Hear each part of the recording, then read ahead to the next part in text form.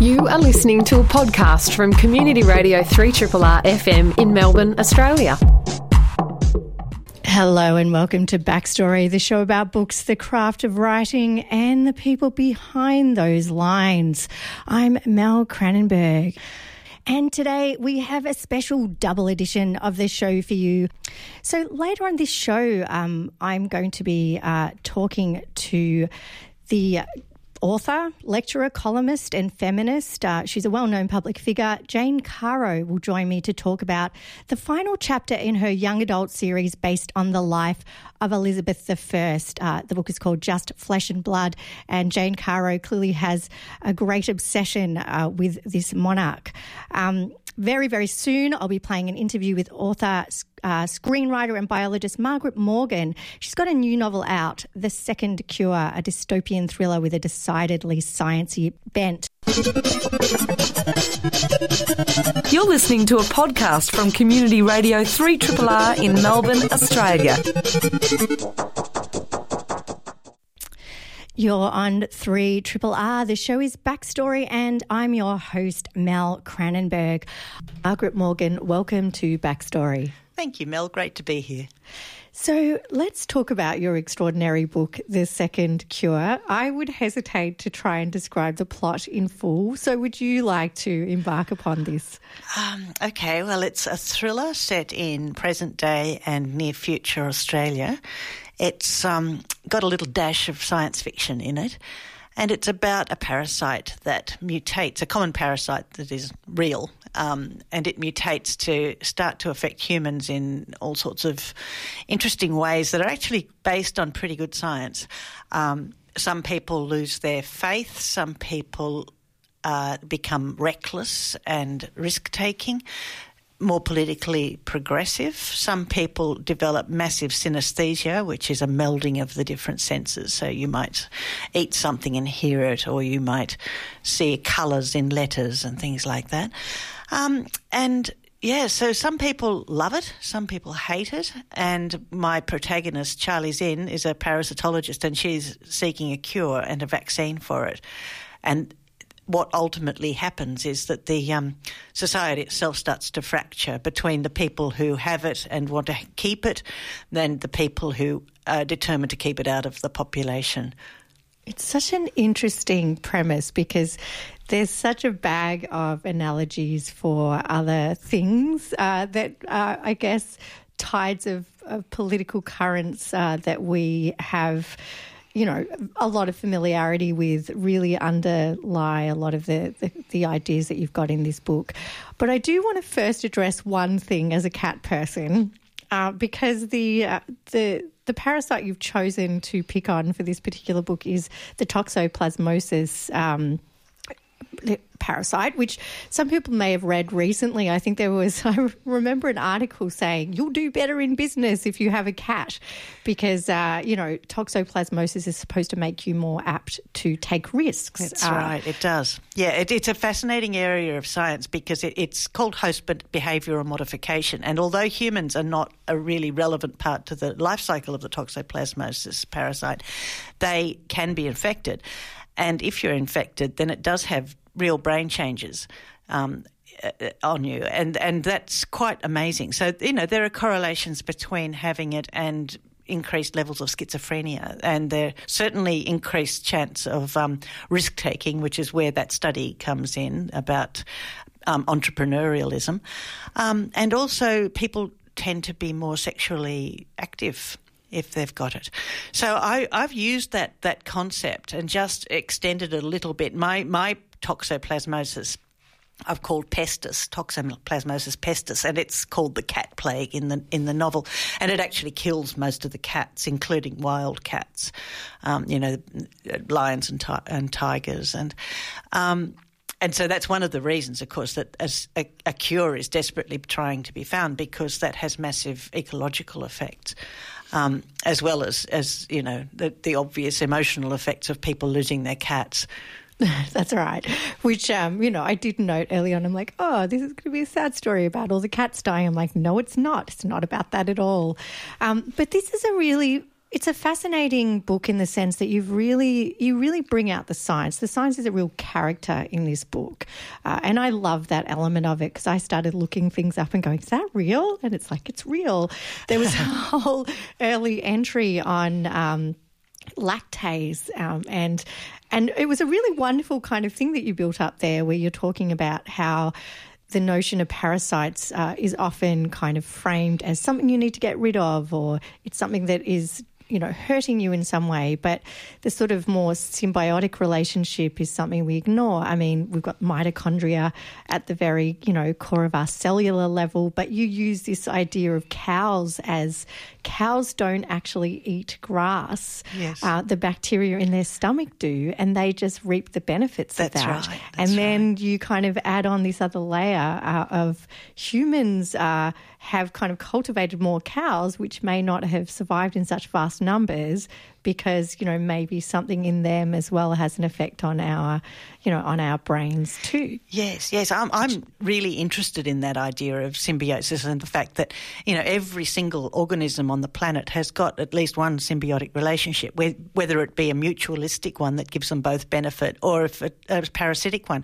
And, you know, that degree of interconnectedness of life on Earth, I just find absolutely riveting. And I use it as a bit of a metaphor in the novel too, because I think that those sorts of shifting power dynamics that exist within parasites and mutualists exist in human relationships and in societies generally. So, you know, it's a kind of it's something I wanted to explore on a kind of human level as well. If you've just joined us, you're listening to Backstory on 3RRR. I'm Mel Cranenberg and I'm talking to the author of The Second Cure, Margaret Morgan. Margaret, the characters in this book, as you've so beautifully expressed, have such widely different perspectives on the world, and the disease works on that, or the toxoplasmosis works on that. I'm really interested in this because what I immediately thought of when I was looking at this is like Twitter is toxoplasmosis, basically. It is a kind of sociological toxoplasmosis because it actually allows us to synthesize the things that we already believe in the groups that we join. Is this a rather kind of unsubtle sort of a parallel to draw? Look, I hadn't thought about Twitter per se, but you know, that kind of connects a little bit with the idea that Richard Dawkins had about memes, and the idea that memes are ideas that are transmitted in a way that is very similar to genes. You know, like the meme is the unit of information, just like the gene is the unit of information in biology, and so he's suggesting that memes can be transmitted almost like a virus or, you know, a parasite, and affect people. You know, it's sort of, so I think that there is a way that there is a parallel there for sure. Yeah. And I guess the other thing is that this, you know, like a lot of the great novels like Camus' The Plague, you know, you can't avoid this idea of a pandemic as also being a metaphor for great political movements. I mean, there's a strong literary tradition of considering that, but there's something inherent to that, to pandemics and political movements, because they're the things that affect people en masse and have probably some of the biggest effects on human life. That's right. And how it evolves. What attracted you to this particular story? Why did you decide to write this? Well, I was thinking really about how if you're like me and you're basically a philosophical materialist and you believe that the mind is essentially a product of the brain, then if you change the brain, then you change the mind. If you change the mind, you change the individual's behaviour, and if you change that, then you're changing society generally. So I was really interested in exploring the idea of some external force changing the brain. And, you know, the parasite is what does that. And, you know, as I got into it, I started to think, well, if this is the case, do we really have free will? You know, I mean, are the people who are infected and whose behaviour changes, do they have free will? And if they don't have free will, well, what about everybody else? You know, it's a really wonderful little conundrum. Yeah, it's also that interesting thing of, what is our choice? What is our brain? What makes us us? And I thought that was really fascinating. But there is something embedded in this that's really a wonderful element, which is that you have a predisposition, I guess. So you're sort of starting with something, with a set of personality traits or with some elements that you are predisposed towards. And this kind of, invader, I guess, synthesizes that. It actually creates us or makes us more something that we have inherently within us. Yes. Or changes something completely, like my character Winnie, who is a very devout Christian and a very good person who has, I think, would be a good person with or without religion, but she has managed to channel or learn to channel her goodness through her religion. And when she loses her religion, because she becomes infected, it devastates her because it's the structure on which she's sort of essentially created her entire life. So, yeah, when something as major as that is taken away, it's pretty extreme, and that's the sort of stuff I wanted to play with my characters. Now, there's quite a lot that happens to your characters, and not all of it is good. Let's just say this is not a simple narrative at all. It's a complicated and layered, and there's numerous characters and numerous arcs that go on throughout this. But I am interested in one element that starts to creep in, which is that there could be a competing strain of the virus at some point. Let's just say, without giving too much of the plot away. Yes. I kind of loved this, so I do want to touch on it because, we sort of think of the positives of, say, empathy, for example, versus maybe what the toxoplasmosis element would be, which seems to be more about individualism. So I felt like there were almost two elements kind of at play here. Yes. That there's this, one strain of the virus is about individualism and the other is about empathy, is kind of what I thought you might be evolving towards. Is that something you've considered? Yeah, it is. And yeah, trying to avoid spoilers here, but it certainly is the thing about evolution is it doesn't stand still. And, you might have this parasite emerge, or any parasite emerge, and it's going to change. It's going to be affected by all of the pressures in its environment, and so it's going to be competitive with other versions of itself. It's a really interesting thing. Reading this book, I kind of started to question a lot of things, thinking about what we take for granted in terms of how we discuss everything from, emotions to psychological kind of conditions, to diseases, but to just everyday life and human interaction. You've really done a wonderful kind of, PR job for these kind of, biological and neuroscience elements. There's a lot of hunger for that at the moment. I think good. Well, I think it's an interesting thing that for a long time, and particularly notions of the brain were really dominated by the talk sciences, I guess. Yes. Now we're coming around to this, to the neurosciences, and I think that's been helped along, obviously, by people like Oliver Sacks, who writes beautifully in this context, or wrote beautifully, I should say. He's sadly passed away. But I think that, there's since been other books like The Brain That Changes Itself. And Ramachandran. Yeah, absolutely. I love his stuff. Which this is all of this stuff has really kind of, galvanised people's interest in, in this area of brain science. Do you see, and I think, as a biologist maybe, do you sort of see the two halves kind of coming together? I feel like our brains are almost split in a sense between these kind of traditions. Well, I think that what we're going to find down the track is that the things that work, things like behavioural modification therapy, I think, is that what it's called? I've forgotten now exactly what it is. But the sorts of things where you reframe your experiences and through therapy and start to perceive things differently, force yourself really to see things differently.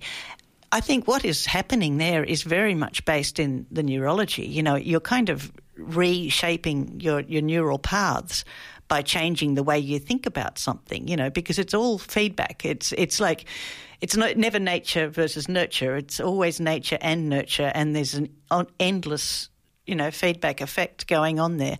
And I think that a lot of the better ideas in psychiatry and psychology are probably going to be shown to have a very real neurological basis as time goes by. And I love that idea. I love the idea of synthesising that kind of knowledge, you know, and yeah, it's the most extraordinary time. You know, you sort of look at physics and think, wow, there's just so much amazing research being done at the moment. You know, there's some really fundamental truths, but I think that biology is going to give it a run for its money, you know, as the technologies increase and our understanding of the molecular nature of life and the brain and I mean, it's just staggering how much knowledge, you know, even within my lifetime, the amount that's changed in terms of human knowledge and biology is just extraordinary. It's so interesting, though, because I think, in a sense, human societies haven't changed that quickly, you know, really, in relative terms.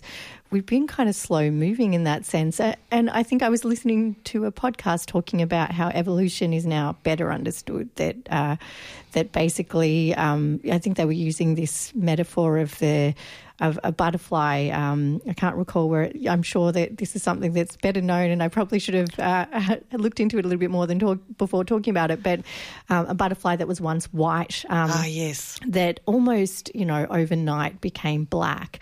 And when it was looked into, this wasn't a slow evolution. This was a sudden evolution. It was like an evolutionary leap, kind of like how we understand brain development in children now, that they have these kind of, you know, periods where they're sort of the same, then suddenly in a week they change. Yeah, punctuated equilibrium, that probably is what you're thinking of. It's this idea that the changes that occur are not gradual in evolution, they're really rapid and cataclysmic often.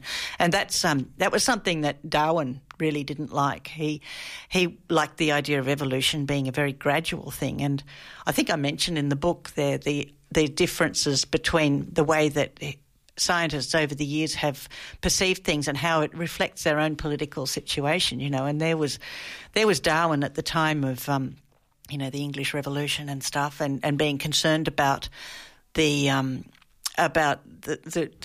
structures of the ruling class. You know, he was married to the Wedgwood family and had a lot of interest in being, you know, in society, sort of staying with the same kind of class structure. And so I think that the idea of revolutionary change probably really terrified him. And so, you know, that reflects in the way that he perceived evolutionary theory. It's really interesting. I'm not quite sure how I got to that point. Oh no, well, but this is, I love this conversation because this is the book, really. Like, it is, you know, and I don't want to for a second suggest that this is just, you know, a litany of different scientific ideas. You've actually very much got a narrative through here, characters that you care about. It's really a thriller. It is really a thriller, but it, you know, it really doesn't end up where you expect it all from the beginning. You know, it sort of starts out with, you know, obviously the scientist kind of discovering that her husband is having all these symptoms, and then her partner rather, and then it goes on from there. And I think as it kind of gets deeper and deeper and deeper, you get more of a sense of this world, which, you know, like many of these kind of, you know, dystopian thrillers, is set in a world that is slightly in the future. I must say there are going to be some parallels drawn with Handmaid's Tale, I think. Yes, I think there probably will be. Why is it that, and it's a really interesting element here, you sort of talk about the conservative brain and how that is affected in a very particular way by the toxoplasmosis here, or by thought generally. Yes. That it's like, you know, trying to shut things down so that the status quo remains. That gets quite aggressive in this kind of think piece that you've written. Can you talk a little bit about that element? Yeah, well, essentially my far-right dystopic Christian fascist dictatorship of Capricornia exists because that it becomes a magnet for people who are determined not to be infected. And so one of its major goals is to stop anybody being able to bring the disease into that country because it becomes a country once it's seceded from the rest of Australia. And so it's kind of like magnifying the effect of that. You know, if you imagine what it would be like if all of the, you know, the far right Christian lobby of Australia all decided they were going to live together, what kind of a place would that be? I mean, I think it's an automatic dystopia. And so you've got, of course, there are going to be various groups that are going to be particularly troubled by it. And, you know, I mean, as far as The Handmaid's Tale is concerned, it's a similar thing. You know, I think that patriarchal societies have always co-opted religion as a means to maintain control over women and women's reproduction. It's kind of like they've evolved in tandem. And the Margaret Atwoodian kind of dystopian novel came out of this idea of a drop in fertility, which may have been a kind of prevalent concern as well in the 1980s. So yours instead has used this idea of, you know, of a plague. But I guess really, you know, when it comes down to it, it's, you know, I guess our modern world's version of it within our, you know, Western democracies, wealthy Western democracies, is terrorism. That's been used as this kind of idea of a threat, an existential threat, that has led to the similar polarising that you describe. Yeah, I mean, that's the thing that, you know, right-wing authoritarian governments are totally dependent upon fear.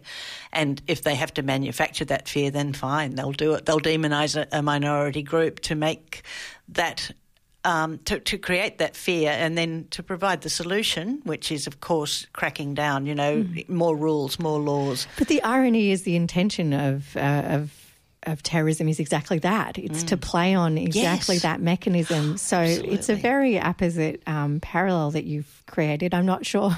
I kind of felt like there had to be some intention and reference to that, given that we're living through this age. Oh, there definitely is. Yeah. I mean, it kind of there's a scene kind of early in the second half in the future where a mother has her children ripped away from her at a border, you know, and when that started happening in the United States, I was just like, whoa. I hope all the things that I've written don't come true. Well, I have to say Australia's track record is probably even worse than absolutely, that. So, yeah. But, you know, the very sort of specific image of a baby being taken from a mother's arms, you know, it really kind of hit me very hard when I saw that's really happening. But yes, Australia completely, and that's always been part of my thinking behind it. Well, thank you, Margaret Morgan, for your book. I really definitely hope Capricornia never comes to pass, but I am deeply fascinated by many of the ideas that you've brought to light in this book and some of the wonderful kind of scientific elements. I really hope people get out there and get involved. It's a great read. It's a great thriller as well, I have to say. Well done. Thank you so much. It's been great to be here. 3RRR. Waiting here with me in the studio very patiently is author, feminist, columnist and public figure Jane Caro.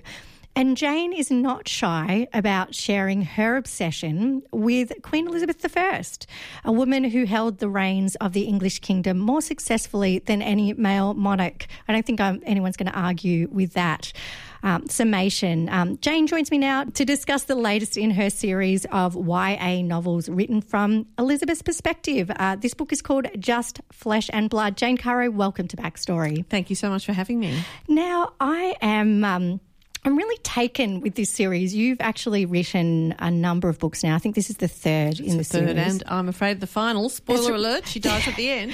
There is quite a melancholy air to it because it's written, you know, about the final moments, as you say, of her reign as she's kind of basically gradually dimming. And it's actually, I found it really moving because this is very much a lot of flashback as well. You write, you know, these moments when she's sort of, you know, really noticing the small things around her and kind of reflecting on her life as a whole. It's quite moving, and there's a lot I want to talk to you about, but I really do want to start with the beginning of this all, which is, why are you obsessed with Elizabeth I?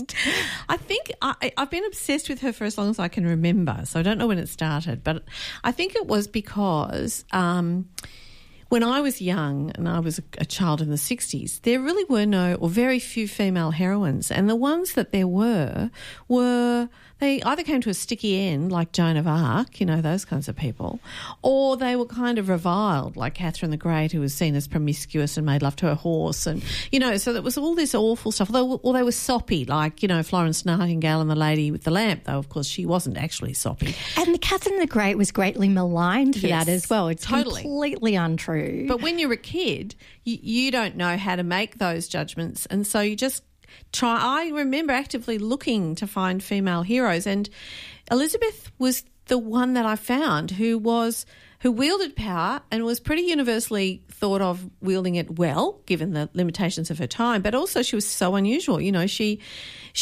refused to marry, she refused to have children, she did it entirely on her own. So she became this sort of thing, because when I was a kid, you know, it was quite unexceptional for the boys that I grew up with to say, well, girls just aren't as bright as, they're just not as clever as boys. And if you tried to argue with them, they'd say, oh, tell me a woman who's ever done anything then, you know. And it was really hard to think of anybody, but I clung to Elizabeth like a kind of beacon.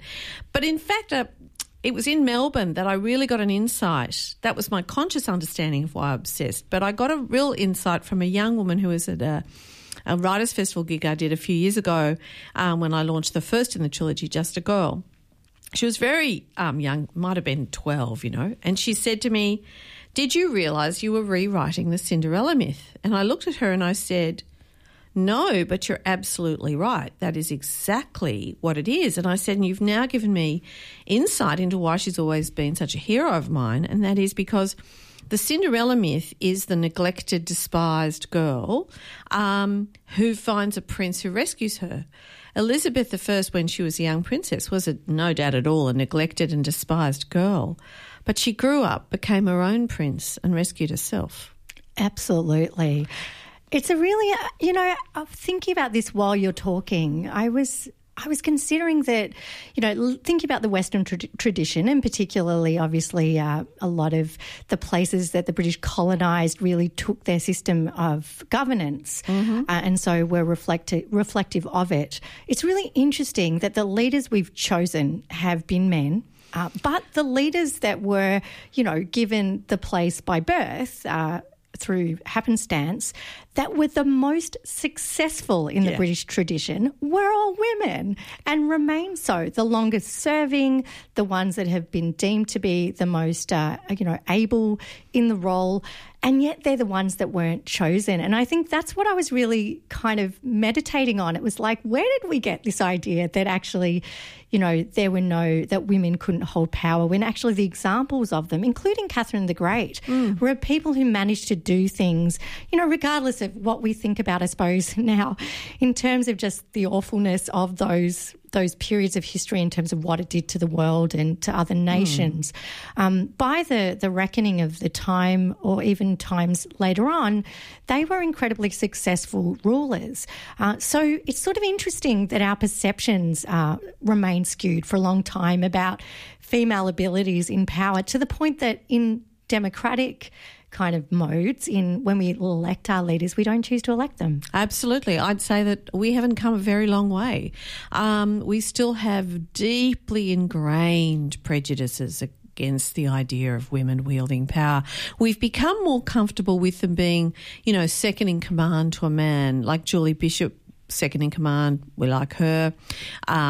Julia Gillard, when she was second in command, we liked her. When she became the Prime Minister, we all decided we hated her. But I think Hillary Clinton's the best example. When she was Secretary of State for President Obama, she was funky Hillary with a BlackBerry. She got a 69% approval rating by the time she left office. She was the most popular woman in America. Then she stood for president in her own right. Oh, she's shrill Hillary, kill Hillary. You know, we hate her. So we have this ingrained idea that women should put other people's needs ahead of their own.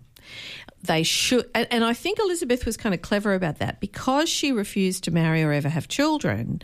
In a way, she did two things. The first was she didn't have other people's needs to put ahead of her own, so she couldn't be disapproved of on that basis. Mind you, at that time they were quite overt about their prejudice. They just thought that women were inferior. That was the belief. And they had made no apologies for thinking that. But by remaining a virgin and being very public about her virginity, I think she made herself almost into an intersex person for that time. I think that part of the misogyny, and look, this is just my theory about it, I've got no data or research to prove it, but part of the misogyny that's lasted so long is to do with male conflict about their own sexuality. And what they do is they project that fear they have of their own sexuality, even the self-disgust and self-loathing they may have, particularly if they come out of, Judeo-Christian culture, which is very anti-sex, and they project that onto women. They basically disown their own bad feelings about themselves and say it's those women there. And I think the hatred of homosexuality comes out of the same place, the idea of men behaving like women, having sex in that way, And I think that therefore misogyny is actually a form of self-hatred which is projected onto the other gender. It's interesting, isn't it? Because there's also that kind of justification, which is sort of a reverse engineered justification. Someone who holds power will then create a narrative that enables them to maintain that.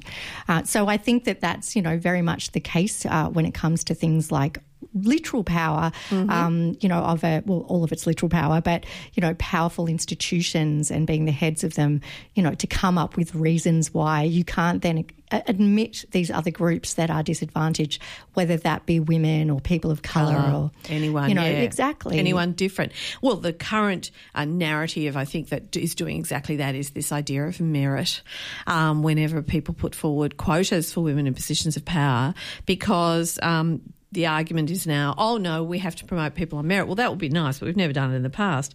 And people keep forgetting that there was a 100% quota that operated in favour of men for about 2,000 years. And they weren't promoted on merit at all. So, and that was, and we've just forgotten that. That doesn't suit our narrative. So you're absolutely right. We've forgotten all of that. And now we talk about quotas as if they're a brand new idea and there's dreadful women are trying to do it instead of gaining merit. Rubbish. Know your history, people. That's why I write historical fiction, because history matters. It tells us what the truth is and what the lies are. That's great. Thank you, Jane Caro. If you've just joined us, you're listening to 3RRR. The show is Backstory, a show about books, the craft of writing, and the people behind the lines. I'm talking at the moment to author Jane Caro about her book, Just Flesh and Blood, which is a young adult book that describes the life of Elizabeth I, or rather in this case, the death of Elizabeth I, her final chapter, I guess. I do want to remind you, though, before I begin our chat again with Jane, that today is the last day of the Radiothon season. You have until 5 p.m. to get on the blower. Call us on 9388 1027 or to go online to rrr.org.au to subscribe. Renew your subscription. Subscribe for the first time. If you want, hand over a little bit of a donation if you can afford that. You could subscribe for your pets as well, include that in there as well if you want to. You could win huge and amazing prizes. They're all up on the website. I really encourage you to have a look, to browse through and think about what you can get there. But you're helping to support things like this show where I get to talk to amazing guests like Jane Caro. Jane, I do want to talk about the craft of your book. We do talk about that quite a bit on this show. And Right. I'm fascinated by how you research this, because there is a lot on the public record about Elizabeth. There are a lot of ways you could have gone into it, but you have really chosen quite a detailed approach, incredibly detailed.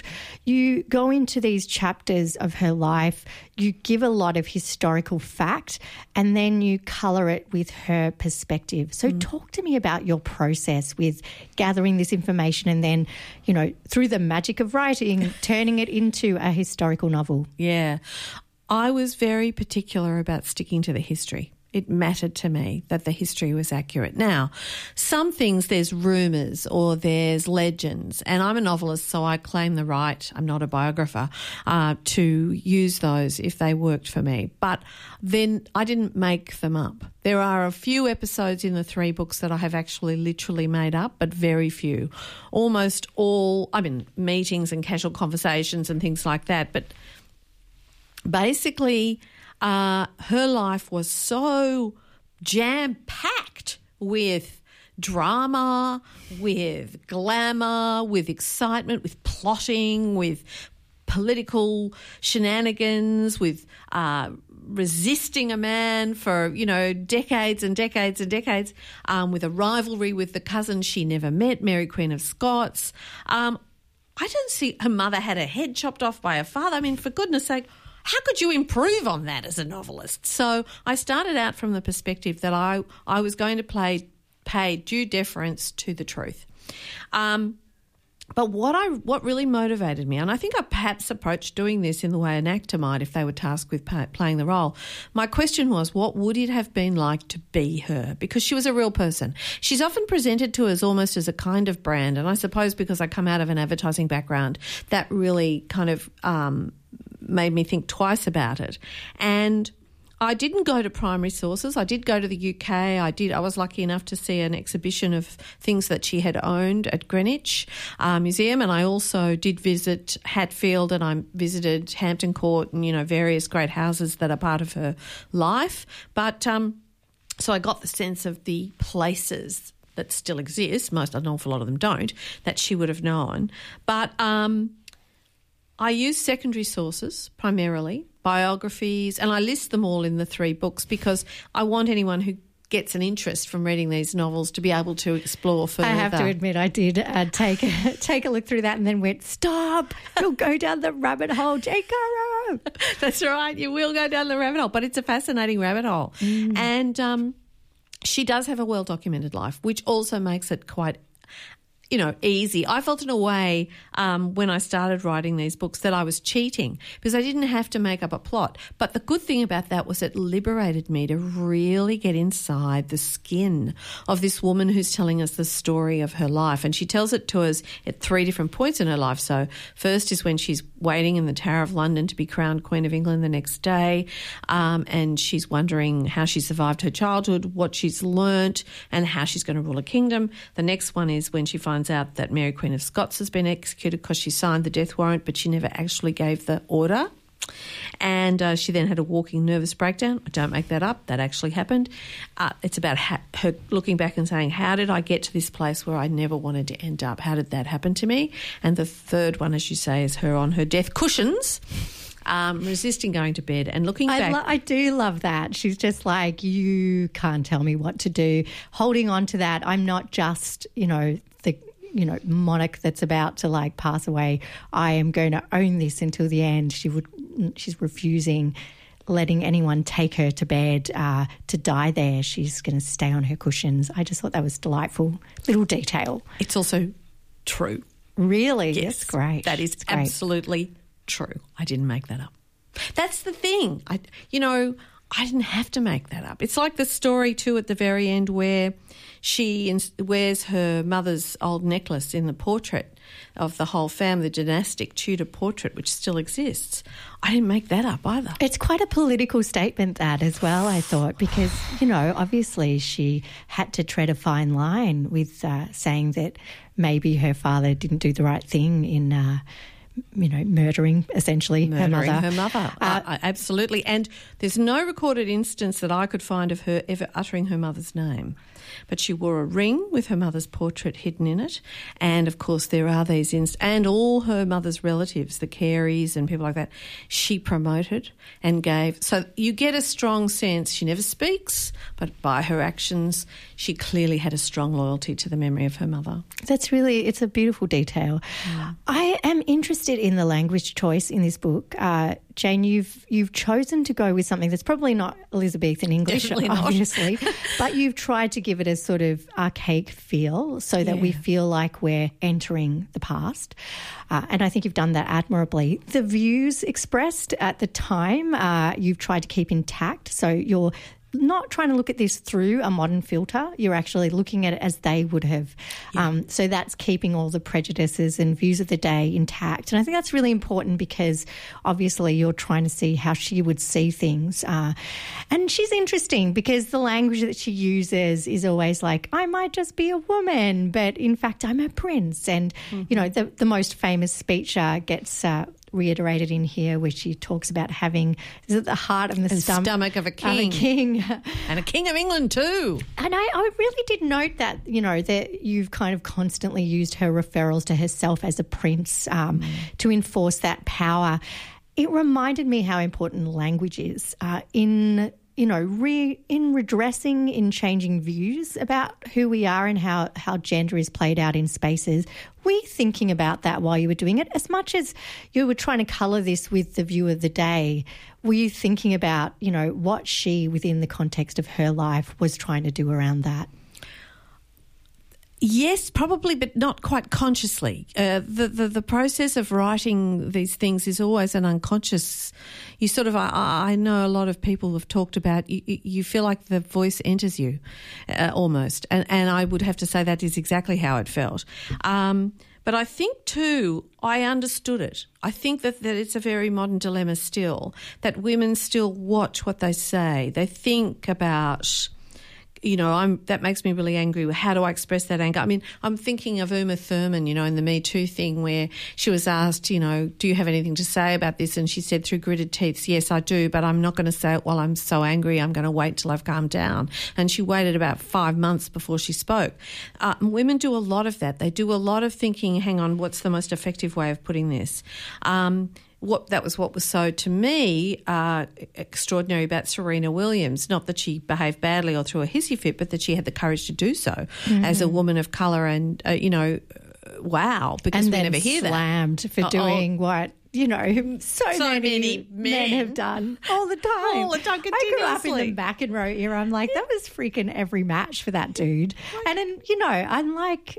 And people just lost their minds over it. It's like, there was a woman and she yelled. Was black and she got angry and she was mean to another woman. How dare she? Women are supposed to be nice.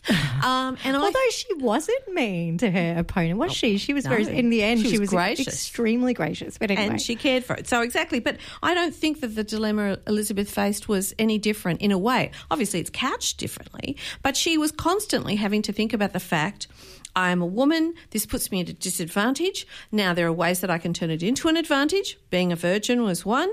The other way was, as she got older, and there's a speech that's called the Golden Speech. It's not as well known as the Tilbury one, but it's the last one she ever gave to her parliament. And she speaks as a mother speaking to beloved children. And there was a sense in which she was very, very clever about using her femaleness for advantage when it worked, and dropping it completely and claiming the mantle of a prince, so the role, a male role, when it worked for her.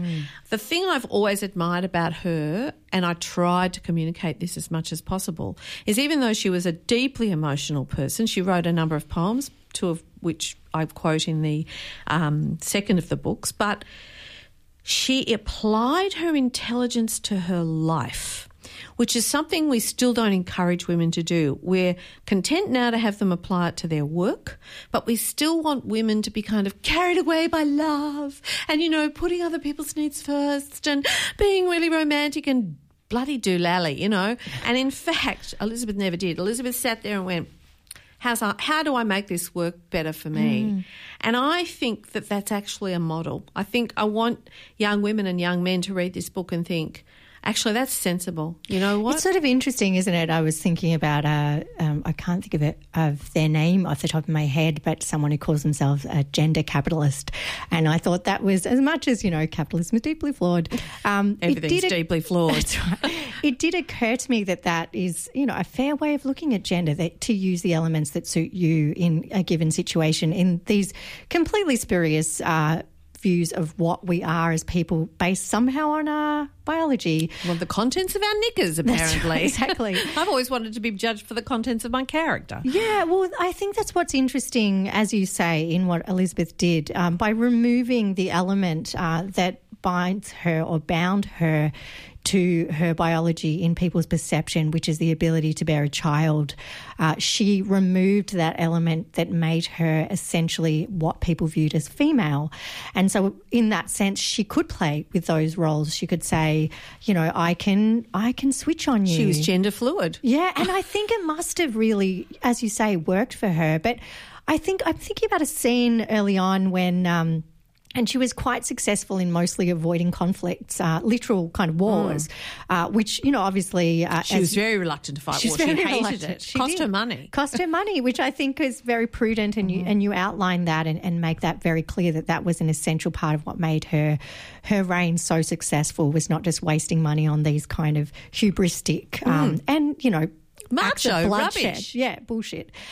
So she's kind of at one stage in a war council with her advisors, and they're basically just mansplaining her. And I'm like, there's no way that Henry would have just lopped off their heads. And she's shrewd in that sense. She goes, actually, you know what? I'm going to let them step over that line because I think I can use this to my advantage. I can play on these things, and it means that they can let off steam. And it seemed really sensible to me, because I think that the way you've described it, if it is in fact how she did things in reality, it alleviated any likelihood that her reign would be questioned. She was allowing people an opportunity to feel heard, I guess. Maybe that meant that they weren't likely to kind of rise against her. It was a really interesting... I even thought, you're describing... that she wasn't actually the person that gave the order to kill Mary. There's some historical debate about that she sort of washed her hands of it after the fact and it was all done in secret. But on the public surface, certainly that's what was said. That's what you've rolled with. She could very well have then executed the person that did this. Oh, she threw him into the tower. Yeah. And she banished William Cecil. She had a complete... I think it's really interesting that there's, maybe she did it in secret. Well, maybe, but we have to go on the evidence. There is actually no evidence that she did it in secret. There is a whole lot of evidence that she was dragged to the point where she had to do this, and what she was, and it was really interesting, and it's taught me something. She actually was someone who didn't take action unless she had to. So she just sat on things, and it drove the blokes crazy because they were all for action. But her view was, if I don't have to do anything, I'm not doing anything. And that went with war, and it went with executing people. When she first had her first execution of someone of kind of senior rank was the Duke of Norfolk, and they had to rebuild the scaffold because for 13 years it had lain dormant. She hadn't executed anybody because she wasn't bloodthirsty. She didn't want to do it, but also she'd do it if she had to. She wasn't a coward in that way. I mean, I'm not saying she should have executed them, but nevertheless. But I think it's absolutely arguable that she did it and procrastinated rather than actually give the order, because in a way she knew someone else would do it.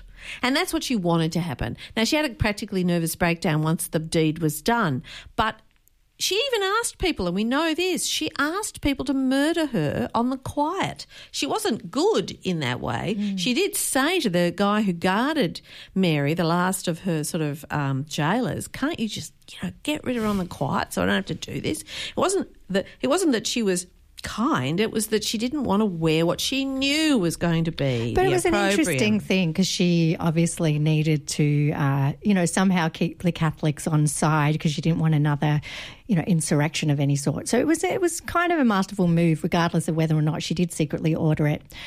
I have to ask you, Jane Currow, now that you've played out the life of Elizabeth I, now that you have written her final chapter, who will you write about next? Yes. Well, I'm just doing a non-fiction book at the moment with MUP called Accidental Feminists, which is about my generation of women and what's worked out for us and what hasn't worked out for us in terms of we're revolutionary. We're the first generation of women ever in the history of the world to have earned our own money for most of our lives.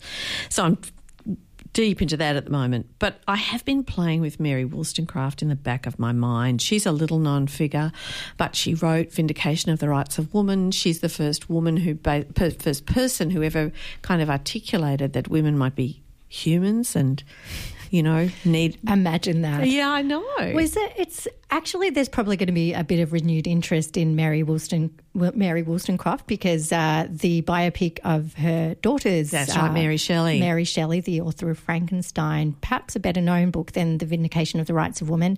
Definitely read that if you haven't. It's an extraordinary book that was written was it in the late 1700s? By an 18-year-old girl. Oh, it's insane. And it's insane. Mary Wollstonecraft tragically died giving birth to Mary Shelley, who was Mary Godwin, when she was born. And so there is this really interesting reality of women's lives at that time that I would love to explore from the perspective perhaps of both mother and daughter. But I'm a bit nervous about it because Mary Shelley in particular has a very strong voice already, and I don't know that I could mimic that. Maybe I'd have to just put that aside and say she's going to have the voice I give her for this particular purpose. Who knows? Maybe I'll do it, maybe I won't. I think it's a really interesting one because I think a lot of the ideas that we now embrace, really she pioneered in writing.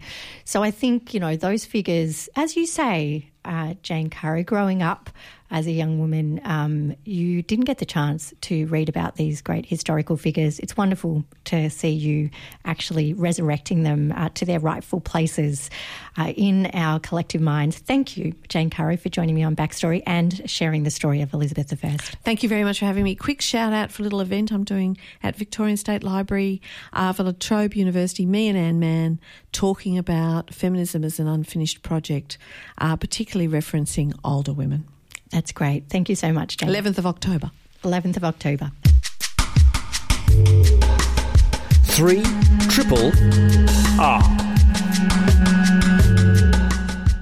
You've been listening to Backstory, the show about books, the craft of writing, and the people behind the lines. I'm Mel Cranenberg, and if you like what you've heard, you can listen to the live version of the show Wednesdays at 12 on Triple R. Join the stream on the Triple R website or subscribe to this podcast in your favourite podcatcher. Thanks for listening. Join me again soon. This has been a podcast from 3RRR 102.7 FM in Melbourne. Truly independent community radio. Want to hear more? Check out our website at rrr.org.au.